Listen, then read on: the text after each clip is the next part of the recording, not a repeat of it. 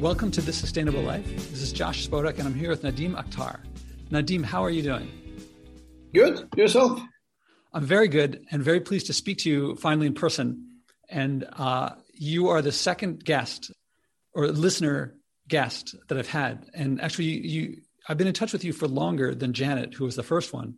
She suggested it, so she got to be the first. And then after that, I invited you, and I'm glad that you came on board. So if it's okay with you, I'm going to read for the listeners a bit about you. This is going to be it's first person, meaning you, because it's the email you sent me. Yeah. My name is Nadim Akhtar, born in Pakistan, moved to Norway when I was 7 years old with my mother. My father had emigrated to Norway in 1971, and we were the first Pakistani family in a small town called... Rjukan. What? Rjukan. Yeah. Telemark County. Yeah. It was a good place to grow up for all of us, parents, older sister, and brother.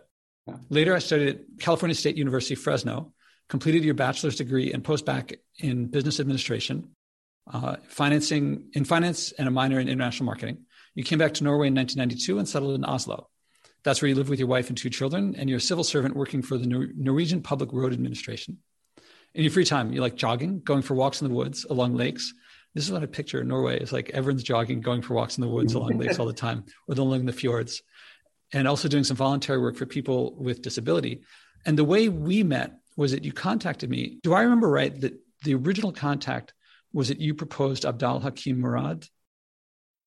Yeah, I mean, that was after I have seen your podcast a couple of times. Yeah, that's why. Then I started listening to your podcast, and then I had listened to Murad, Timothy Winter, or Murad, his name, the Muslim name. So then I suggested to you to have him on your podcast. Yes, I'm curious.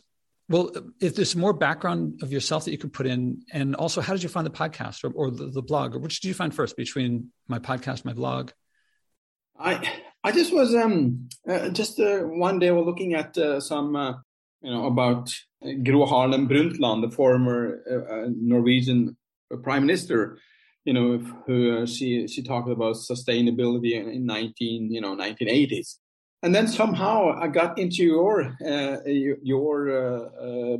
podcast about sustainability, and then started listening, and it was just by chance actually. I never heard about you, and I found it very interesting actually, and was interesting that you were talking, the things you were doing on your own. I mean, from apartment in New York, and I said, well, you are doing a lot of things and a lot of things make sense actually.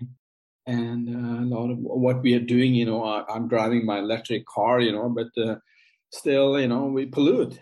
So I'm listening to you, but I felt very kind of, I started doing small things like, that you're saying you're picking up, garbage when you walk in through the park in New York, going to school. And I started doing that too. I mean, just after you, and then the other day I saw another lady who's also doing that, and in my neighborhood here, and I really like that. And so we must start a club here, and making more people coming in. Pick up at 3 things at least, on your way. Where are you going? So I mean, I learned a lot from you actually. So then I asked you to get Murad on your podcast, and then I started, figuring out, because you had a lot of different people with, Christianity in there. I said, well, why not a Muslim? So then you did, and that was fine. And then, the mosque in Cambridge, I haven't been at the mosque in London, Cambridge. That's one of the, mosques which have got a lot of prizes because of that, the way it has been built. They take care of, they have, making the footprint as low as possible. Make it sustainable, so it has won a lot of prizes. And just being a Muslim, a better Muslim, it makes sense, and almost going hand in hand with what you're talking, taking care of your environment, and not buying stuff you don't need, and you can live through with so little as you are showing, and you're in New York too. I can't get hold of it. You have to tell me, you have to teach me how to make it, because I messed up last time. So I want to learn it, but it's difficult about the do stuff you're talking about. I mean, that's you are way behind. I mean, you are way ahead of me, because it's not easy to get to put away all the the sweet stuff and the unnecessary in Norway, it's a common thing on Fridays. People or Saturday they go for chocolate, the good stuff. I mean, they sit in front of TV and then you have, with your children and you eat chocolate and things like that. But it's kind of it slips over and then you start doing it 3-4 days and it doesn't make any sense. So I'm getting better with it, but I mean I'm way behind you on that issue. I'm so touched and heartwarmed by many things. One, that you found it, that you kept stuck with it, listening to the podcast, that is. And also, I already knew that you took the active role of suggesting Murad, who was one of my favorite, well, they're all one of my favorite guests. But I mean, one of the big things I want to do is bring people on that I have no idea about, or even especially people that I disagree with. So with him, it wasn't disagreement. It was just new territory for me. Yeah. So of course I wanted to have him on. So I appreciate that suggestion. And anyone who's listening to this, if there's someone that is off my radar, I would love to bring, that's who I want to bring in most, especially if they're influential, and he is. And also, to the untrained ear, they might think that you talked about picking up litter. To the untrained ear, they might think, I like that you picked up litter. But the person who knows me really well would know the pickup litter is the physical manifestation, but you liked it and you shared it with others. Yeah. The emotional experience, I heard that you like it. You're like, why didn't I do this before? And now that I'm doing it, I'm not going to stop. Like, did I read that right? Yeah. I mean, I am, what I felt in the beginning, I felt it, but I don't know why I did, but I felt kind of a little bit shy of people, and if I start picking it, but then I said, no, I shouldn't be shy, because I'm just doing my civil servant public duty here. So, but then I saw another lady doing it.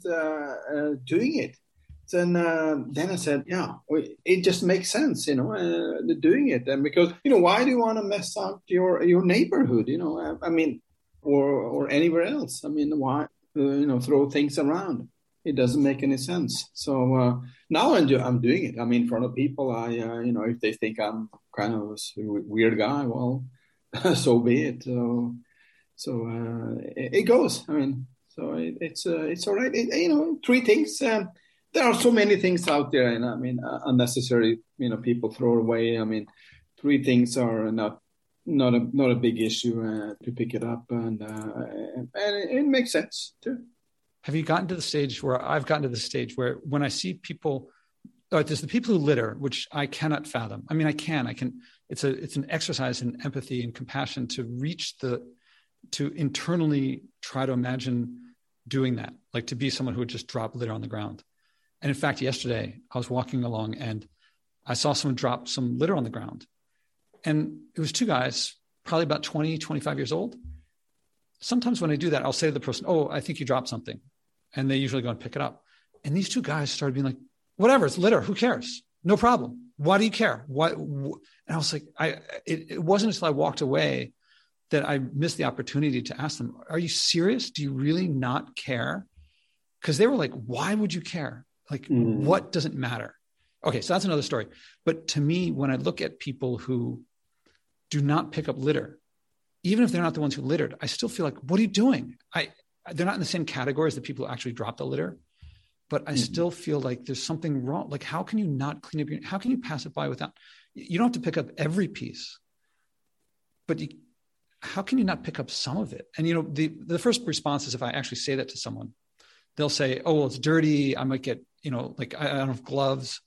There are syringes around here, but it's total bogus. I mean, it's very easy not to pick up a syringe and pick up the coffee cup that someone else left.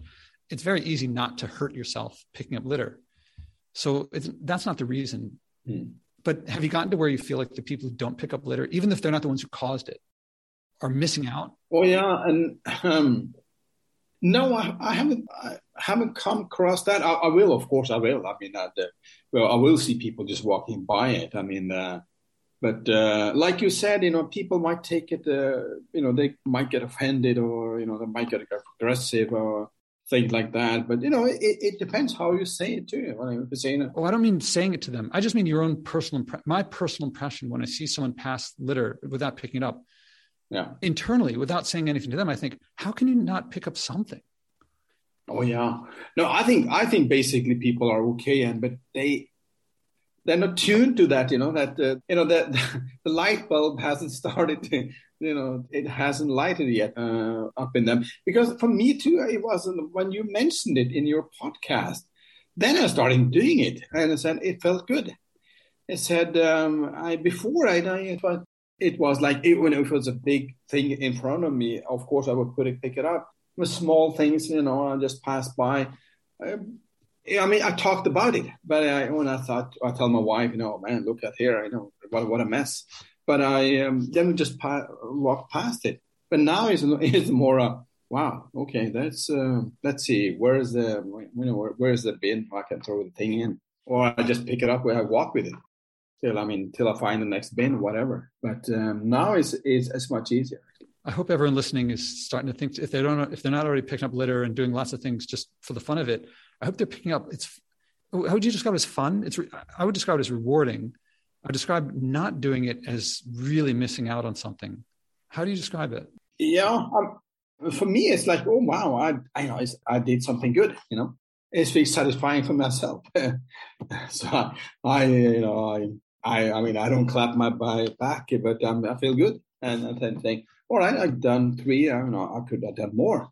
And then I thought about really going a little further. I should have this, this community workers, they pick up with this rod that they have, Oh, the tweezer things, yeah. Yeah, right, the tweezer. The grabbers. I might buy that one next time. Just walk through the whole neighborhood here. You'll be the guy that everyone's like, he's the one, and you'll be like, yeah, I started this podcast. Or this guy, the podcast got me doing it. My own garbage can. Plastic bag, and just try and walk all my neighborhood out here. Actually, I'll tell you that this morning on my Summit NYU right now, I walk through Washington Square Park, and regular listeners know that Washington Square Park has always had drug dealers. Now there's all these crack and meth and fentanyl users. So there's the meth and fentanyl people, they're lost in terms of picking up litter. They occasionally, one of them will pick something up, but it's really a big mess. But the people who sell cannabis, they actually, and now it's becoming more and more legal.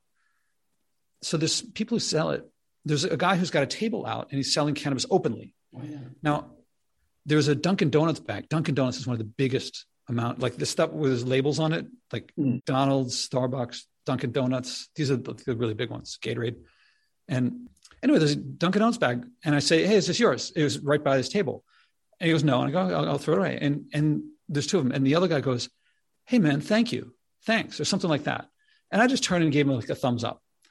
But I didn't do what I meant to do. And there's this dream that I've been having for, on the street, usually if someone operates a store, they usually clean up in front of their store. Mm. I want the drug dealers in Washington Square Park to clean up the litter around them. And so I'd missed the opportunity. I'll have to do it another time, that when the guy goes, hey man, I really appreciate that, I can turn to him and say, my dream is that you guys who sell the drugs also clean up the neighborhood, clean up at least around your thing. And I would love to be the guy who gets the weed dealers in the Washington Square Park to clean up the park, or at least their area of it. Yeah. Of course. I was really scared. I was in my brother's place in California in summer that you sent from the Pride. I thought, what the heck is going on? Is that possible? That was terrible pictures you sent. I said, is that possible? We have Pride here too, but we had in Oslo. About a month ago. It was canceled due to a shootout here. So it was another city here in Drammen. Not too far from here. And it's not like that. What you were showing, it's not that bad. It was really bad. What the picture you were telling me, it's terrible. So much. And like you said, I hope people will read it. Well, you're putting the dollar at work. At the wrong place. The community worker, the city of New York or the county of New York will spend money on picking up the mess. and we could have used the money on other different things, more productive things than picking up your rubbish after a party. So, like you said, using your tax dollar money. Also, almost everyone identifies it as a sanitation issue. But for one thing, no amount of sanitation could keep up with the supply. It's an oversupply issue. Yeah. But at the level of the people who buy the stuff, buying plastic bottles, it's just unbelievable. It's just shocking to me. And when I was a kid, people didn't eat while walking down the street. Mm. And now, not only do they eat walking down the street, but I don't see people eating an apple walking down the street. It's only packaged doof. Oh, yeah. Earlier you said dropping doof is difficult. And now, if you say it's difficult, that does make it difficult. And certainly your community around you if they're all doing it, it's a little more difficult to go against the grain. Yeah. Although if you tell them, look, I'm stopping, help me, support me, then you might get some support. Yeah. But here is something that this won't actually help you, but maybe it will. You won't be able to sense it. But if you could sense how sweet fruit tastes to me now, and how, like, I was eating a salad this morning because I'm not having salad, right? It's my apartment's unplugged. The solar panels broke. So all I can do is chop, fresh fruits and vegetables. But the lettuce used to be kind of flavorless to me, bland, maybe a bit of bitterness. But now I can't believe how sweet it is. It's like candy. I never noticed that before. And I think that the longer I go without doof, the more I'm attuned to very slight nuances. And I'm increasingly thinking I'm just barely approaching what food tastes like or tasted like for everyone up until doof became doof, until doof came, they started making it. Because I think if you lived never having eaten sugar, I think I might be tasting what everything tasted like before. And so if you can imagine that one day in the future, your apple will be so sweet that ice cream would be disgusting, and that broccoli would be so full of flavor that chips and Doritos would taste like. Plus, on my side, it's not just that this stuff is difficult to resist if you're addicted to it. Someone is at the other end of it, and there are people getting together and they're saying, how can we make this more, they won't use these words, but how can we make this more addictive? How can we get these people so they can't stop? How can we get them so that they want it when they don't have it? And I don't like that. I don't want to do business with people thinking and acting that way. I don't know if that helps you. Yeah, I mean, in a way, the one thing you mentioned, I also started noticing that people walking down the, Oslo downtown. I was walking with my wife and one of my oldest son today. Just had a walk there. I biked down. I met them in downtown. We did a walk. And then I started seeing that, noticing that people are drinking a cup of coffee, and they're eating hamburgers. And now I'm also starting to notice that thing, I think. So, but I don't. I eat sometimes apple or banana, on the go and things like that. But yeah, it helps because I'm not cutting the doof overnight, but it's getting better. Yeah, it is. So hopefully, hopefully I can cut it down as much as I can and go over to the alternative, food. The real food. Apple or kiwi and things like that, which I don't eat that much since I'm eating a lot of that. That easy food or doof. But that's only done in the weekends. But still, it's no good anyway. So hopefully, if you're going to go out on a Friday night and enjoy extractions from plants that are addictive, I would say cocaine and heroin. Do that instead, and then when you say like it continues on through the weekend, just have your. To me, I don't see much difference. Oh yeah, okay. Yeah, that's extreme. I saw. I heard you saying that. I said, well, I thought Joshua is on some other planet, and he's way beyond. You are. You are where I think. I don't know if it took how much time it took you to come there, because you feel so comfortable saying that, and you are. But how did you go through the steps to coming there? Did you suffer along the way? On the contrary, the way I'm increasingly describing it, I'll tell you, there's this oil company that I'm working with now on helping these executives. You go through the Spodek method, but I do it in a corporate setting and workshops with corporate leaders. And this oil company is one of the most polluting companies. I mean, if I mention its name, everyone would know it. And in order to work with them, they have their own corporate leadership way that their corporate leadership works, leadership training. So my thing has to fit with theirs. And one of the things they have is very common in business. You have a mindset shift followed by a process of continual transformation or continual improvement. Mm. And I started adopting that language, and I realized it really is appropriate. That it was something like 8-9 years ago that I challenged myself to go for a week without buying any packaged food. And for context, earlier than that, back in 1990, I stopped eating meat. Yeah. And then I also, because of avoiding doing business with South Africa, I stopped drinking Coke and Pepsi. This is back, when Mandela was still in prison. And then eventually I cut out hydrogenated oil and I cut out corn syrup. So I'd done these little experiments, but all of those were for my health. Well, I guess the Mandela stuff or the South Africa stuff was for apartheid. Yeah. But avoiding packaged food was something that was the first time I thought, I'm actually depriving myself. Other people can cook better than me. Why should I not do this? I felt like I expected deprivation and sacrifice. Mm. Then everyone has seen, I'm sure you've watched my TEDx talks and hopefully people have seen them. So they know that there's a period of struggling of just basically steaming vegetables, salt, pepper, maybe a little vinegar. And my stuff didn't taste very good, but then I stuck with it and it started tasting better and better. Mm.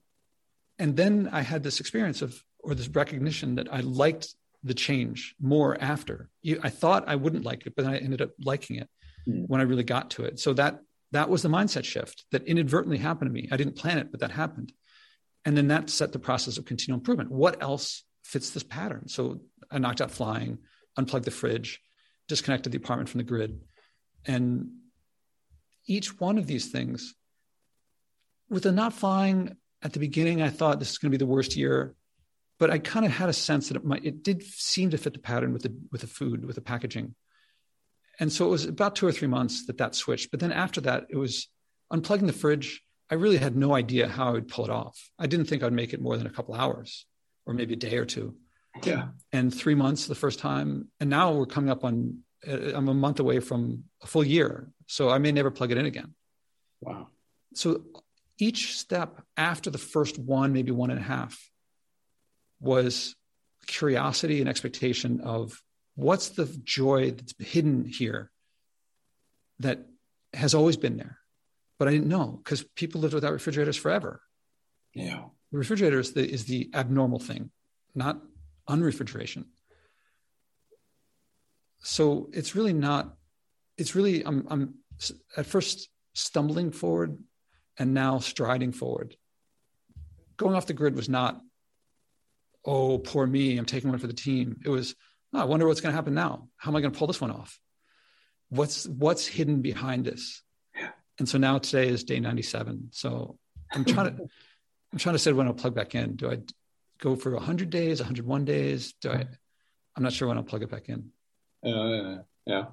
That's interesting. That's very good, actually. They're doing that, actually.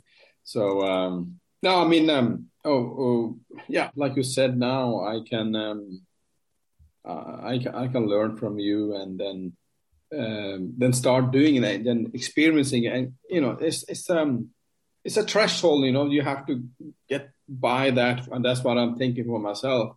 If you get to by the threshold, and after that, it's going to be a more or less of a routine to keep you on that line or on that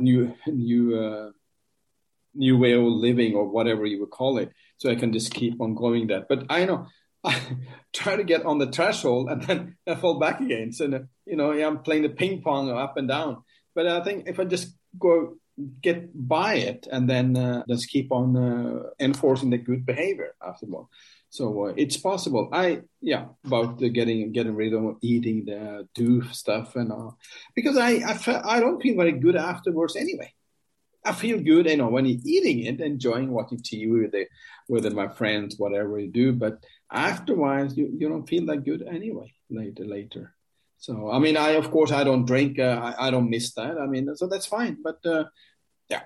So I think I think I can pick up some good lessons from you actually. Basically, there may be more than one thresholds to pass. I think the one where I don't feel like sliding back is where it's become part of my identity, but along the way, there's other thresholds of like looking forward to it, even if it may feel challenging, but I'm still looking forward to it, or recognizing like when it becomes easy is an earlier stage than when it becomes part of my identity. Yeah. Now, to me, the idea of like if someone gave me, I don't know, a Snickers bar, I would recoil. Like what the, there's no struggle in me like, oh, that would taste good, but I might regret it later. It's just like looking at it, like, why would I do that? I mean, it would be like someone handing me a syringe with heroin and saying, here's some heroin, go for it. Yeah. I mean, the sugar is more addictive. Yeah. It's just legal. Yeah, you're right. And you know what? I just got an idea now, actually, when you talk about the threshold. I don't know, it might be a tangent, but it's a good lesson for, I mean, if I can share it with you. It's going to Hajj, the pilgrim I did in 2019. Uh-huh. That was a definitely interesting story. Actually, it might relate some of the stuff we're talking about actually, but it's like my wife wanted to do that for many years, actually 10 years. Last years I worked as an auditor in Qatar, in Doha, in Qatar, in the Middle East, but I was so close there. I mean, 3-4 hours by car, but I still couldn't do it, and we came back. After a year, I started working for the government again. Just had a year off to work in Doha. But then in 2019, I did the Hajj. But it took me 6-7 years. But it might be a little bit different. But story is that, I was not ready inside. So I was, my wife was being ready for the last 10 years. But then I started praying. Then Allah gave me the gift to go to Hajj. I'm Muslim, given the gift. And then 2018, it started to come forward, and then 2019 in January, I was ready, and we applied for application and did the classes, and went off to Saudi Arabia in 2019, end of July, and that was good, and that made me change actually, because then I became theocentric. That means I put the religion in the middle, starting making plans around that area. Okay. I got 5 prayers a day, right? Okay. Traveling, I'm going here and there. Okay, where can I pray? And I can start putting a schedule around that, the praying schedule. So that just happened 2-3 years ago, actually. And I feel very comfortable with that. And sharing with my friends, Norwegians. Norwegians are very easygoing people, and it's a very secular society here in Scandinavia. And people are not much willing to talk about Christianity or, things like that. If you talk about death, death is almost gone. And nobody talks about that. That's too bad. But then I started becoming more comfortable talking with my friends, Norwegians, basically. I'm going on Friday prayers, and I'll be back in half an hour, 45 minutes. I feel more comfortable sharing that, actually. So, and that, I think that experience might also help me in getting rid of the dupe in a way. So I'm trying to relate that actually, because I went through a very tough time actually, getting to Hajj. But when I did that, I'm glad I did it, because you have to experience it. Seeing Mecca for the first time with your own eyes, and made me a better person. And I think, well, you've done that. And then you can always rely on that experience to make you better man or better human beings on other areas you want to be better in, like eating better food, getting rid of that, driving a less car, or be more environmental and things like that. Well, it goes hand in hand with Islam. So if I can relate to my Islamic tradition, I think it's going to be helpful for me to be more aware of the society around me. So that's that for me. It's going to help actually if I put it related to that experience again.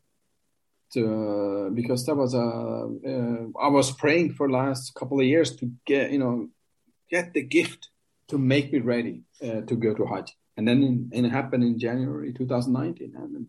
And from there on, it just is like a nice experience all the way till we sat on the plane and took off from Oslo and via Turkey and landed in Saudi Arabia for 2 weeks, 2.5 weeks.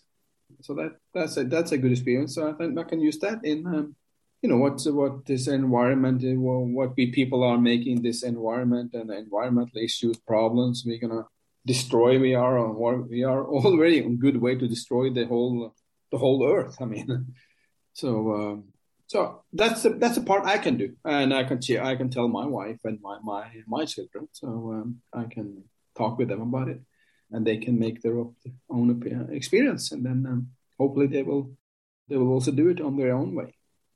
The magnitude of the change that you described before and after going to Mecca reminds me of a big influence on me was Malcolm X. I don't know how big he is outside this country, but his going to Mecca, before he went, he was talking about the blonde-haired, blue-eyed devils and how they were all bad. Yeah. And when he came back, he was like, I sat down next to and prayed next to people who were blonde-haired, blue eyes. And it was an about face. I mean, a huge transformation. I've always attributed that to him, his magnanimity or his openness, that it's difficult for a leader or for someone in a public figure who is known for a very strong stance to reverse big parts of that stance overnight. So I've always held him as a role model for being able to do that. Yeah. Then now you talked about how did you put it, religion at the center? What was the word you used? Yeah, I mean, I just picked up the word, a couple of days ago. Theocentric. It means that you put that religion in the middle. I never heard about that word. And I had to look that up. I have to look up Wikipedia. Yeah, theocentric. That means putting religion in the middle. And then you for me, it's Islam and praying 5 times a day. Well, it's not a big issue. It's not a big deal. I mean, Norway is a free country, and I can, at work I can go to find a small place and a small meeting room. I can do the prayer. It takes me 5 minutes, and 1 or 2 prayers come during the working hours. So it's not a big deal. And I think Muslims in general have at least in Norway or Scandinavia, they tend to have the media has made a lot of bad and writing a lot of bad stuff about it. The Islamists, that's a total different story. I mean, those people are killing people or suicide bombs had nothing to do with Islam. They're not Muslims. So, I mean, just put that aside and put them away. But the normal way of living for a Muslim, you take care of your neighbor. I mean, you take care of your kids. You contribute to the society. You go to work and you pay your taxes and things like that. And that's Muslim here. We Muslim have to do it in a way. So I'm also pretty sure that a lot of Muslims have messed up by themselves here in Europe. I mean, also in a certain degree in America, because Islam is not a excluding religion. If you look at history of Spain, Islam was there for 300 years, and they told the Christians and the Jews, you can stay here. I mean, you can stay here. But we're with a Muslim leader, but you can stay here with your religion. What happened 100 years later? The Christian came over and they killed all the Muslims. They couldn't handle that. But the Muslims are, they are tolerant. I have a lot of Christian friends. I feel okay with them. I mean, I'm not trying to convert them, but they ask about Islam. I tell them about Islam, and try to be a good example on that. And that happened for me more clearly when I did the Hajj, the pilgrim. It came much more clear. I mean, I'm saying I'm about 50. I got to start. When I'm going to start being a better human being, a better Muslim, I better start now. So I told my kids, you want to do a Hajj, don't wait till you get 60 or 70. No. Do it as soon as you get married and get on, man. It's going to be good for you. And they will decide themselves when the time comes up for them. Putting religion at the center, when you said that, it made me think of my environmental stuff. I don't know what people perceive from the outside of me. Most people get it wrong. To me, it's how I affect my impact on other people is at the center. I think this fits. I have to play around with it more because I just heard your conceptualization. But when I'm avoiding packaging, when I'm avoiding flying, I think most people think, but my mom is on the far side of the ocean and I want to go visit her. But I'm thinking, well, there's people who are going to be breathing these fumes for thousands of years. There's people who are being displaced from their land to get to the fuel underneath and to get the resources to build the planes and stuff like that. But I don't talk about it that much because once my brother-in-law, my sister's husband, asked me about this. And he said, why do you do all this? And I said, because I don't want to hurt people. And he's like, I was like, what? He goes, well, you just blew it out of the water. It's like you just went for the jugular. And I was actually just expressing how I felt, but not thinking about how I was just answering his question, not thinking how it would sound to others. And then during the pandemic, I remember, they had all these pictures of showing, you could see the Himalayas from Delhi or something like that, and the water was running clear in the Venice canals because people weren't polluting so much. And I showed my stepfather the picture and I was like, see how clean it is? And he goes, yeah. And I go, this is why I do this, why I avoid flying. And he was like, I'm like, what did I say? And he was like, don't make, he actually said, you sound like you're trying to convert me. You sound like like we have some friends, he says, who are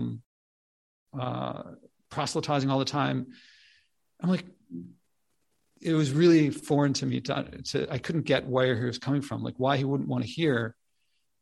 And I tell my parents and my stepfather this all the time. I'm like, you guys don't understand where I'm coming from. I would like you to understand, and I'll do my best to convey it.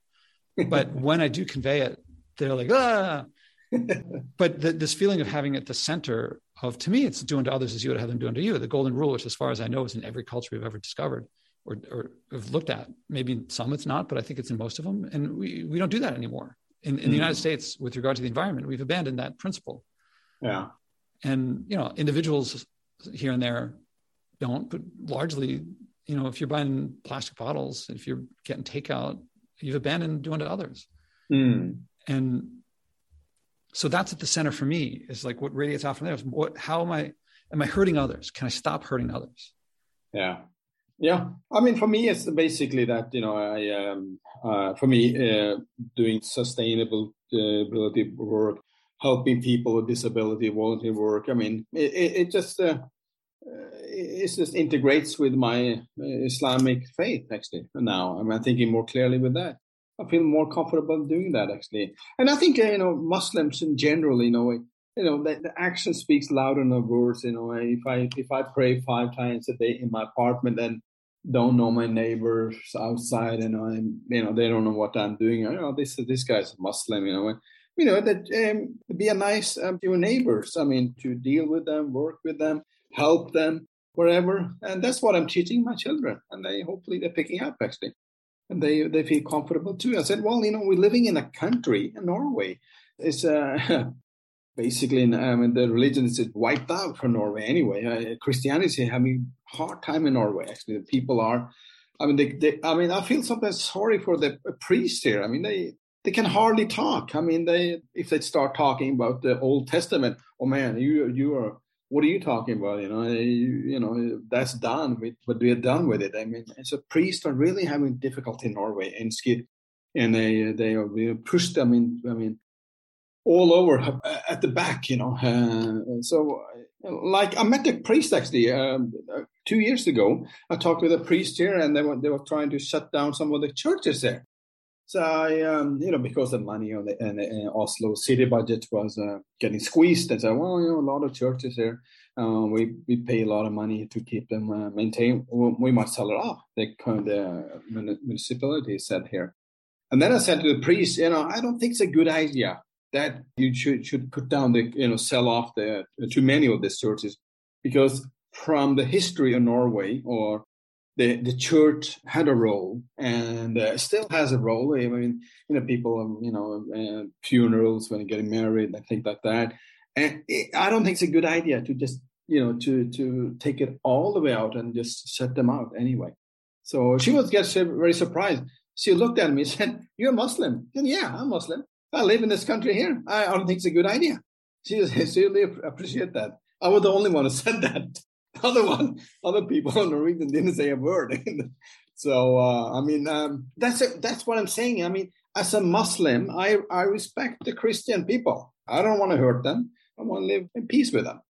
Well, I have to say that the more sustainable that I get, one of the trends that I see in my life is more ritual, like that I fall. I mean, because ritual seems to me it doesn't require burning fossil fuels. So it really hit me when I unplugged the apartment and was going up and down 11 flights of stairs twice a day.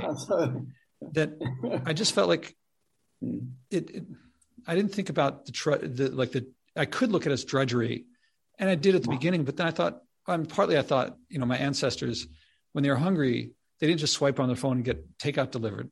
They had to go find an animal and shoot it with a bow and arrow, or they had to dig some tubers out of the ground, or they had to climb a tree and, gather stuff. And going up and down the stairs it kind of felt like that. And religion has lots of components to it. And I think ritual is one of the big ones. There's the belief in the supernatural, which I'm not going to adopt much of that. I don't anticipate it. I can't tell the future perfectly, but ritual and tradition, I feel like are big parts of religion, and those are, I sense, increasing. But I want to get back to more close to sustainability, and partly I'm curious how you liked the episodes with Abdal, and also what episodes of the podcasts do you have any favorites? Do you have any ones that made impressions on you or that you shared with others? Yeah, I think the one you had with this Colorado people. I mean, Dave Gardner.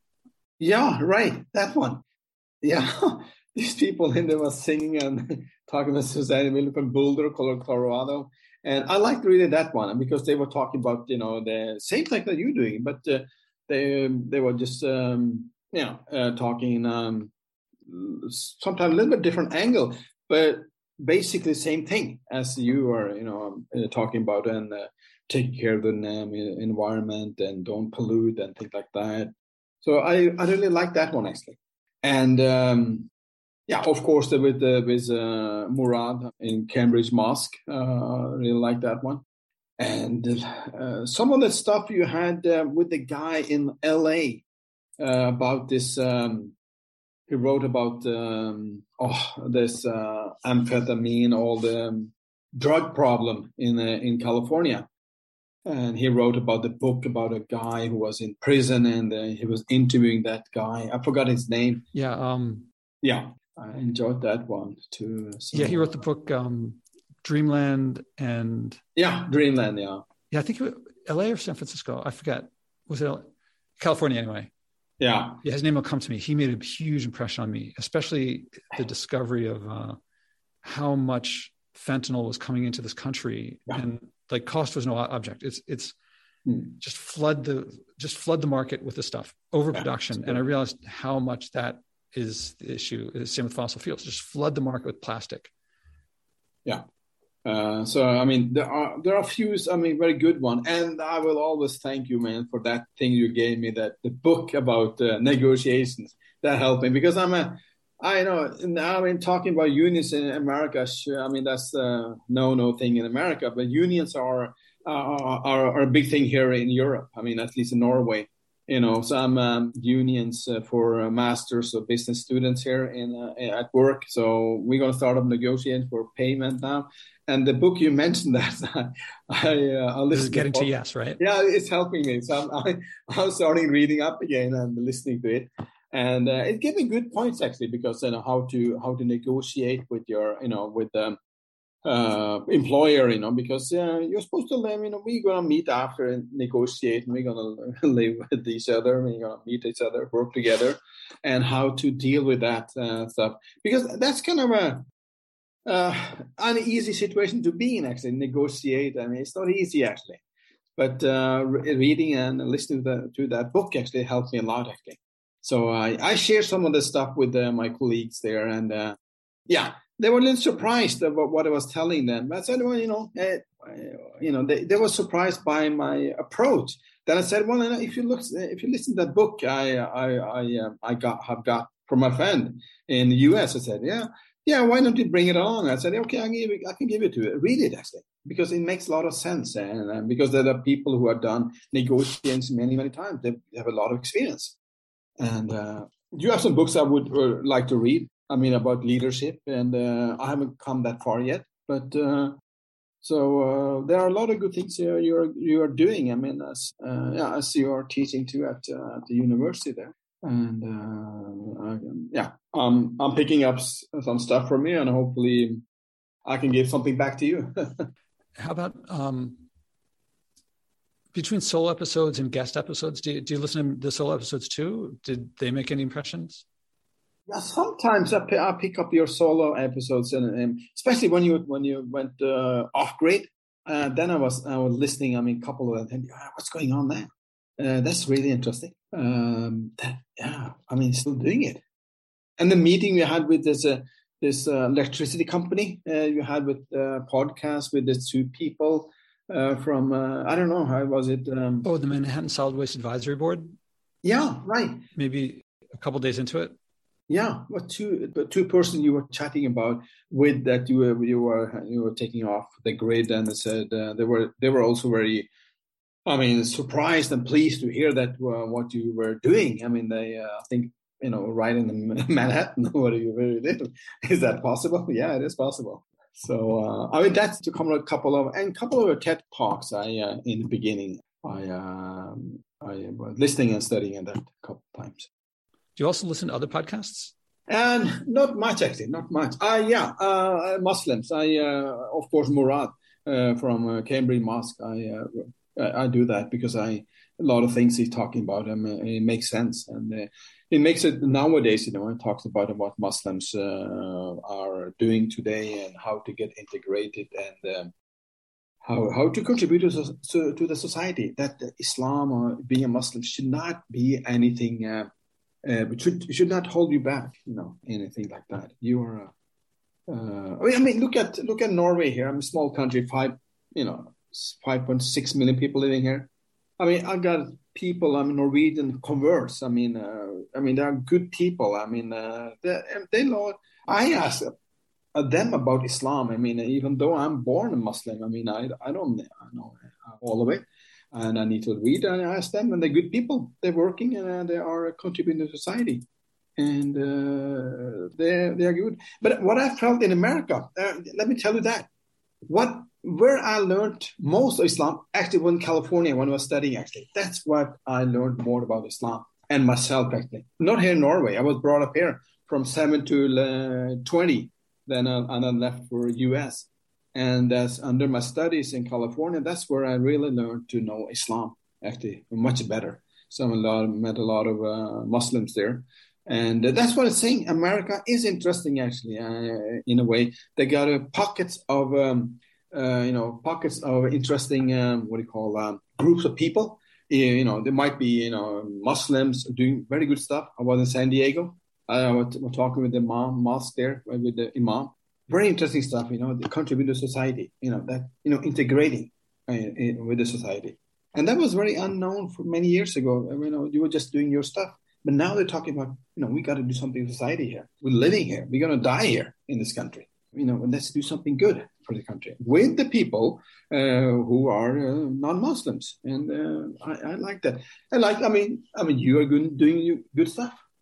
One time complaining to my mom about, not complaining, but I was describing to my mom about how much litter there is and how dirty it is. And she's like, if you don't like it, why don't you move away? And this was like a total misunderstanding of the difference between wanting to change and lead versus wanting to do wanting to do what I wanted to do and disregarding everyone else. Of course, I want to be here because of the problems.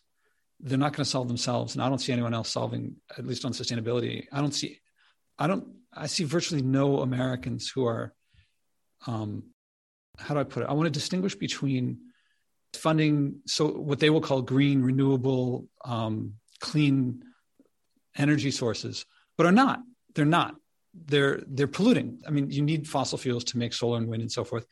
And people missing these systemic effects so that no one gets it. And so everyone's what I call stepping on the gas, thinking it's the brake, wanting congratulations, as opposed to actually effectively lowering and changing culture. So those problems keep me here.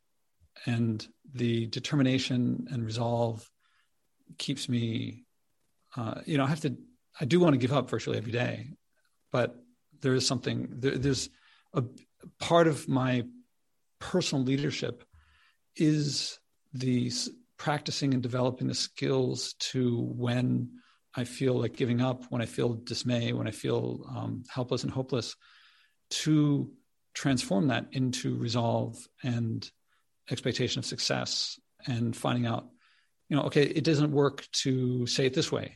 What way will work? What way might work? And all right, now we're going to switch tones. Are you ready to do this poetic method? Okay. All right. Now, you've listened to many episodes. Have you thought this through of what your answers would be, or are you kind of going into this? It's not blind, but not really sure. I mean, let's see. Let's go for it. I mean, okay. Sometimes people are like kind of prepared and they know what they want to do. Or anyway, okay. So the environment. You already answered this, but I'm going to ask anyway. Is it something you care about enough to act on? Yeah. I mean, yeah, I care about the environment. I do. I mean, reading about it every day, and so I'm doing my part of it. I mean, but now I'm not really telling my children too that I mean, if we don't do our part, and it's gonna be do your part and be satisfied with that, because the changes, like you said, comes with yourself. Actually, if you say no, my part doesn't help. I mean, I'm the only one here doing it, and the neighbors or whatever, my friends, they don't care. So what doesn't make sense? Yes, it does make sense. And that's, that has to click in your brain, actually. If that clicks in, then you will do it. So putting aside what you read about in the papers and predictions of the future, picture yourself at a time in your life when you've been out in nature, something that you're doing, that you're not burning any fossil fuels, you're not polluting. I mean, maybe you're wearing clothes that are, made out of polyester, but you're doing something that you like. In the past, what's around you? What do you think of when you're like, what's nature in some state that you've enjoyed? I would say lately, I mean, a couple of years ago, especially after doing Hajj, that I saw very clearly that walking in the woods, what I do with my wife, we, at least once a week in the weekend and long walks, I appreciate more of that, actually.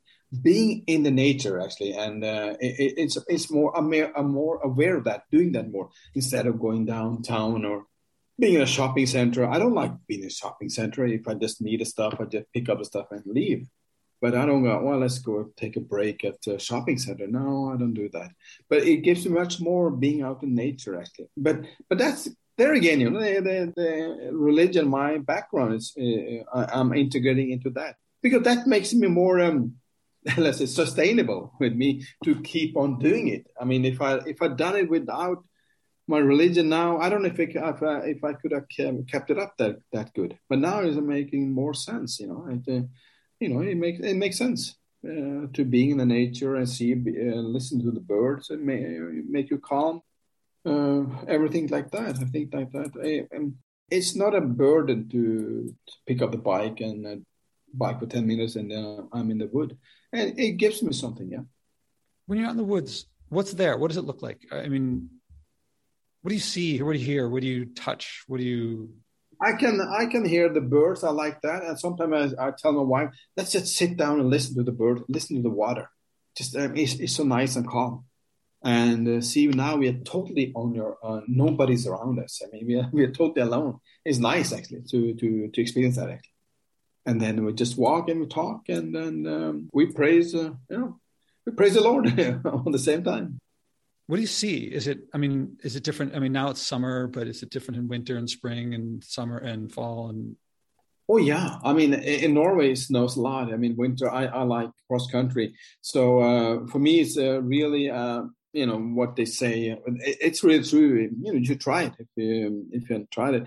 Going for in Norway, cross country is very popular, and they make their tracks. You can go for miles and miles. In the woods. I do that. Taking in kilometer, 20 kilometers, 15 kilometers, a round trip on a cross country, and gives you a lot, I think. For me, it makes you feel very calm. And everything is white, everything is covered. And then you see all the four, the seasons, and then you have the autumn and the fall, and all the leaves fall off. and you get different, all the kind of colors there. And then in winter, everything is white. You go skiing, enjoy out there. And then you have the spring with all the greenery and all the flowers coming up again. Yeah.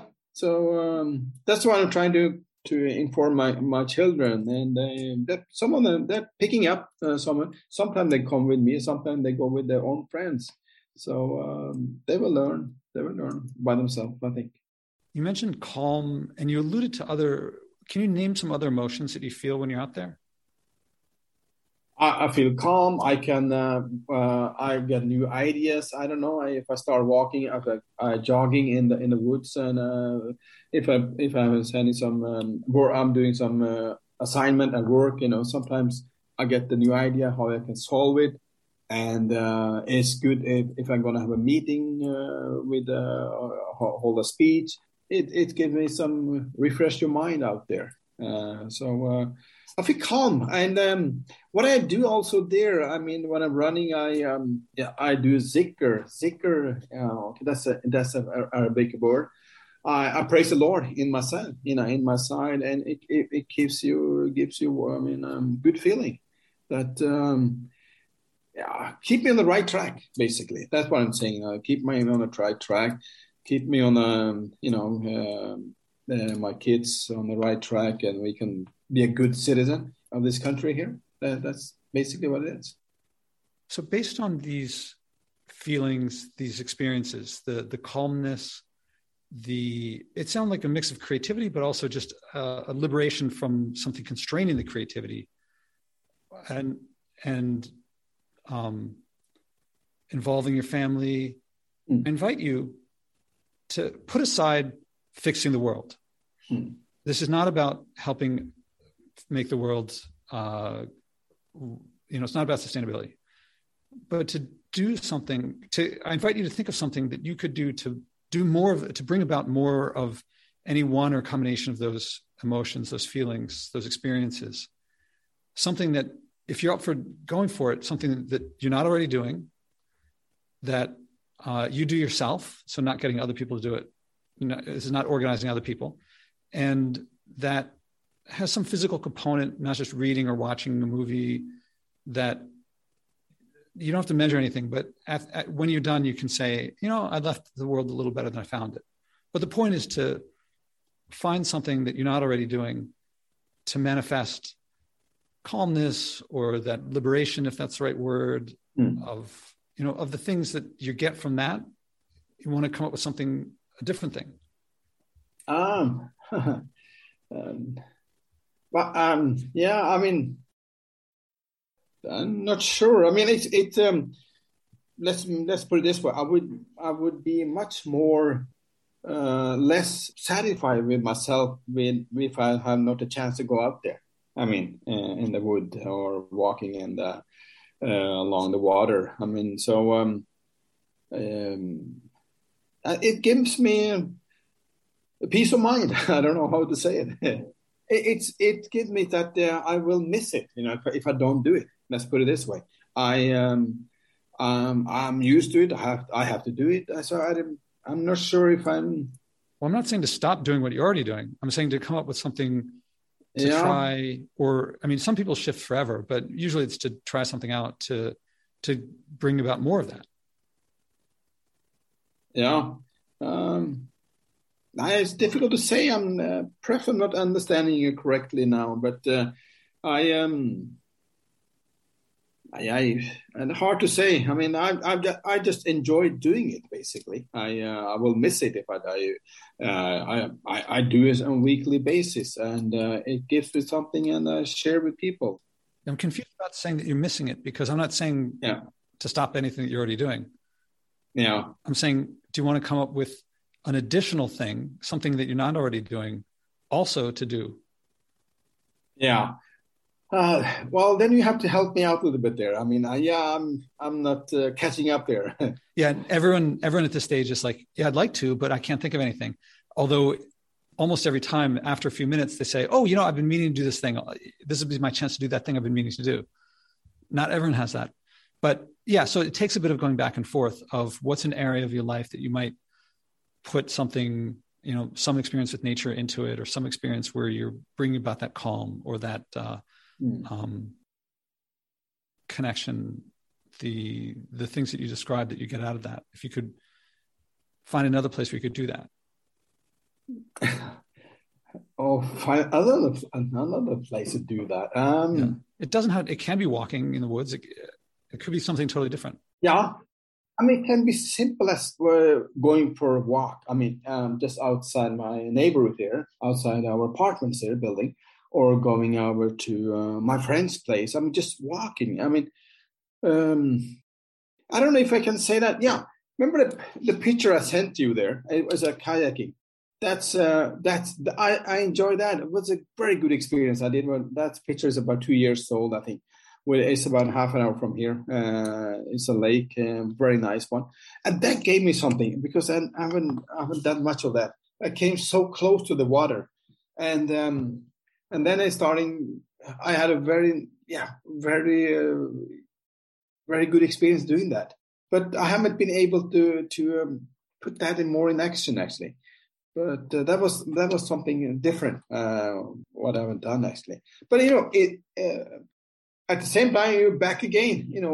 In nature. I'm just trying to do a little bit different thing. I think about learning more to sail, but I haven't gotten around doing that actually. But being in the nature, that's gonna be. I think that's gonna be stuck with me the rest of my life now. Well, is there anything that you've been meaning? Here's a way that a lot of people do it. Is there's something that they've been meaning to do? Maybe it would be sailing, but maybe it was something else, and to give it a shot. And then I'd ask you to come back a second time to share how that experience went. Okay. In your case, I might propose thinking about the area of food that, because you've talked about it a few times in this conversation, that maybe there'd be something that it feels like that's an area where you have to gain those feelings of what you get out in nature. Yeah. You're good in that, man. You're good. You're catching up. You get the point. I'm not connecting that two dots there. In that connection, I do stuff there because I'm getting lured into that do stuff. But I messed it up. But I don't feel good afterwards. I try it again. I feel, what are you doing, Nadim? You're just cheating against yourself. It doesn't make any sense because you're doing a lot of good other stuff you're doing. What is this here? Why is this holding you back? But I would rather get on that issue and become better on that. Actually, I think it's going to help me much more to be more productive because I'm writing my books now. The book with my father, and I feel when I'm eating more healthy, and it's definitely going to help me. Anyway, just an example. So do you anticipate something around, do you anticipate that you could bring about in the area of food and your eating, something like what you get when you're in nature? If so, can you think of, is there something you could commit to for some time that if I asked you how it went, you could say, this is how it went? Yeah. I'm not saying you have to change forever. No. That'd be a good idea because I have something there to look forward to, and then I have some, specific plan. Then we're gonna talk again. That'd be good actually. That's what I can do actually. 3 months. They wanna. Or where are you now? From now till now, how's your do stuff? Have you reduced that, and what have you instead put in that instead of eating do? What have you done with your other stuff? Are you eating more healthy, or how is your life now? Are you feeling better, or things like that? How's that reaction to your body? Things like that. Well, you've probably heard enough episodes that the next step is to make it a SMART goal. Yeah. The next step is although I have to interject for a second because you keep saying eating doof. And personally, I will not use the word eat to describe what I do with doof. Eating is for food. Consuming is doof. I won't say eating doof. Yeah, consuming. Let's say consuming it. Because then it makes more worse. Saying that, yeah, you're right. Because then I'm making it more worse. And that's okay. Yeah. It confuses people. People get confused that doof is food. as if heroin is poppy seed extract or, cocaine is coca leaf extract. Doof is as different. I can eat rye bread, and that is not the same as whiskey. Whiskey is a very different thing, even though it comes from rye. I think it comes from rye. Grains and alcohol are not the same thing. Yeah. And food are not the same thing. So anyway, let's make it a SMART goal: specific, measurable, achievable, realistic, time bound. Okay. What's something you could do for how long specifically? Oh, yeah. Let's say now you're talking September soon. September, October, November, December. What if we pick it up in December, before end of this year, and in November, December, if we have a talk again? Because then I must have gained some really good experience with that. Either I'm above the threshold and keeping it there, and it doesn't make any. It's not difficult to be there and keep it going. All right, so the time will be November, December, and after we stop recording, but before we hang up, we'll set that date. Yeah. And what will you do specifically? Well, I start today. I mean, today I just had a little bit of chocolate today, and I felt because they do stuff. Actually, you started this do stuff, and it made me really sense when you were talking about it, and I listened to your podcast, and because it hit me very in a good way, and but it's hard to put it in practice. Yeah, it is. But I mean, it's not impossible, because I'm telling you about going to Hajj. It took me 6 years to do that, and it totally changed my life after that. So now you're talking about after Hajj, before Hajj. That's my life. So I mean, doing the doof, I don't think they're going to take that long, because now I have the experience with the Hajj. And it's going to be hopefully going to help me. It will help me, because I know that, because of faith. And if you put the faith in action, because the faith says that too. Don't eat. What did our Prophet Sallallahu Alaihi Wasallam said? Muhammad. Yeah, 1/3 air, 1/3 of the food, 1/3 water. Then you have it there. But I have to apply it. I'm not doing that. All right. So I'm going to ask again, specifically, what do you commit to? And I ask this because it makes it much easier. The more specific it is, the easier it is to do. Okay. Let's stay this way. I try to be realistic. Let's see if I can eat chocolate or whatever, the goodies, what you call, only one day on Saturday if I want. I don't have to do it, but I can still do it on that day, but not the other days, not Sunday, not Monday and Tuesday, whatever. And then the do stuff is, the way you are defining it is wide. It's really wide. That counts for biscuits, sugary stuff, whatever. But on Saturdays, well, you can eat, if you really want, but you don't have to, one day then. At least one day, because that's what I did as a child in Telemark in Rjukan. That's what we did. But now it's slipping out, and people are eating every day. Me too, like 3-4 days. It doesn't make any sense. So I would say that if you want to eat it, okay, have it on Saturday, and that's it. And but not like that. You're binging on a chocolate. 5-6 chocolates or. Pizza, Coke, whatever. I don't eat and drink that much Coke anyway, or sodas. But you have to be careful of that. But I think if I come that far, I think it's going to help me a lot. It's going to be a big change for me anyway, if I can make it. Okay, so for my purposes, I found through experience that as long as it meets these criteria of that you're doing it from, I guided you, I put it in the food direction, and that was really from listening to early in the conversation, but that it's something that you've come up with and hopefully motivated by some of the experience you have walking in the woods and skiing and things like that. Yeah. And it's something you're not already doing. So you currently do consume doof on days other than Saturday. So it's new. It's not already doing it. You're not telling other people what to do, and that it's. I think it has a physical component because you're not. I mean, you didn't mention this, but at least from my perspective, you're not funding the industrial companies that make this stuff, and so you're not going to be throwing away wrapper. I don't know what you'll replace it with. Maybe you'll replace it with cocaine. No, hopefully not.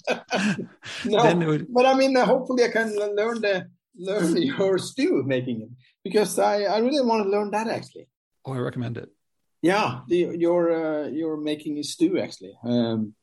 Because I really want to learn to. I think it's good for me actually if I learn to make that. I think I will enjoy eating it actually, but I'm not. I couldn't make it. It didn't work out for me. So now I could. You might want to, if you search around my blog, you'll see that I walked Johan in Sweden in doing it when he did it once in where was it? It was in the Middle East. He was at the Swedish pavilion in you said Qatar, but it wasn't Qatar. It was what's it called? The big city, in the Emirates. Oh, you mean Dubai? Yeah, Dubai. And I led him remotely to lead a workshop in making the stews there, and then we did it again in Sweden a couple months ago. Okay. Yeah. And if you want, I can send you the blog post where I describe how to do it. Actually, if you go to my let's see, joshuaspodek.com/favorites, I think. Favorites, yeah. Okay. All right. Because I think that's going to help me actually. Oh, it's joshuaspodek.com, my favorite posts. My favorite post. Okay. Yeah, or I'll put it in the link. I'll put the link for the listeners, and then I'll put it in the chat. Okay. And if you scroll down, it's like it's in the first top 10 or so episodes that, or links that describe how to do how to make the stew, because I get a lot of requests for that. Yeah. Oh, that's good. Okay. Yeah. And all right. So now now I think the thing to do is to pick up where we leave off here after you've done these. So after we stop recording, but before we hang up, we'll set the next date. But before we stop recording, is there anything that we didn't cover yet that is important to bring up, or is there anything you want to say to the listeners before wrapping up? No, I would say that, if you haven't, listened to your podcast, you should try it. I mean, follow it. And, sometimes you can be very, let's say, I don't know, might not be the right word, a little bit provocative, but in a good way. But if you think about it, the way you're saying it, it's a good thing. But, there are different angles you can tackle it the way you are doing it. But I think you have your approach. But the end work that's the important thing, that you're making it better. You are, pretty much way ahead of us. I mean, many steps. So we're coming after, in a way, in that sense. So I think I would tell people, my friends, to listen to your podcast and make up their own minds. So much to pick up on there, and we'll have to pick up there next time. Yeah. Nadim Akhtar, thank you very much. Thank you, Joshua. How many people are bringing a message of joy from what everyone calls saving the environment, but I call the future? Step by step, this podcast is creating a culture of joy, community, and connection around sharing and acting on our environmental values. Again, there's no profit in buying and wasting less, but we'll all love our lives and relationships more when we do. I can use your support. Please donate at joshuaspodek.com/donate.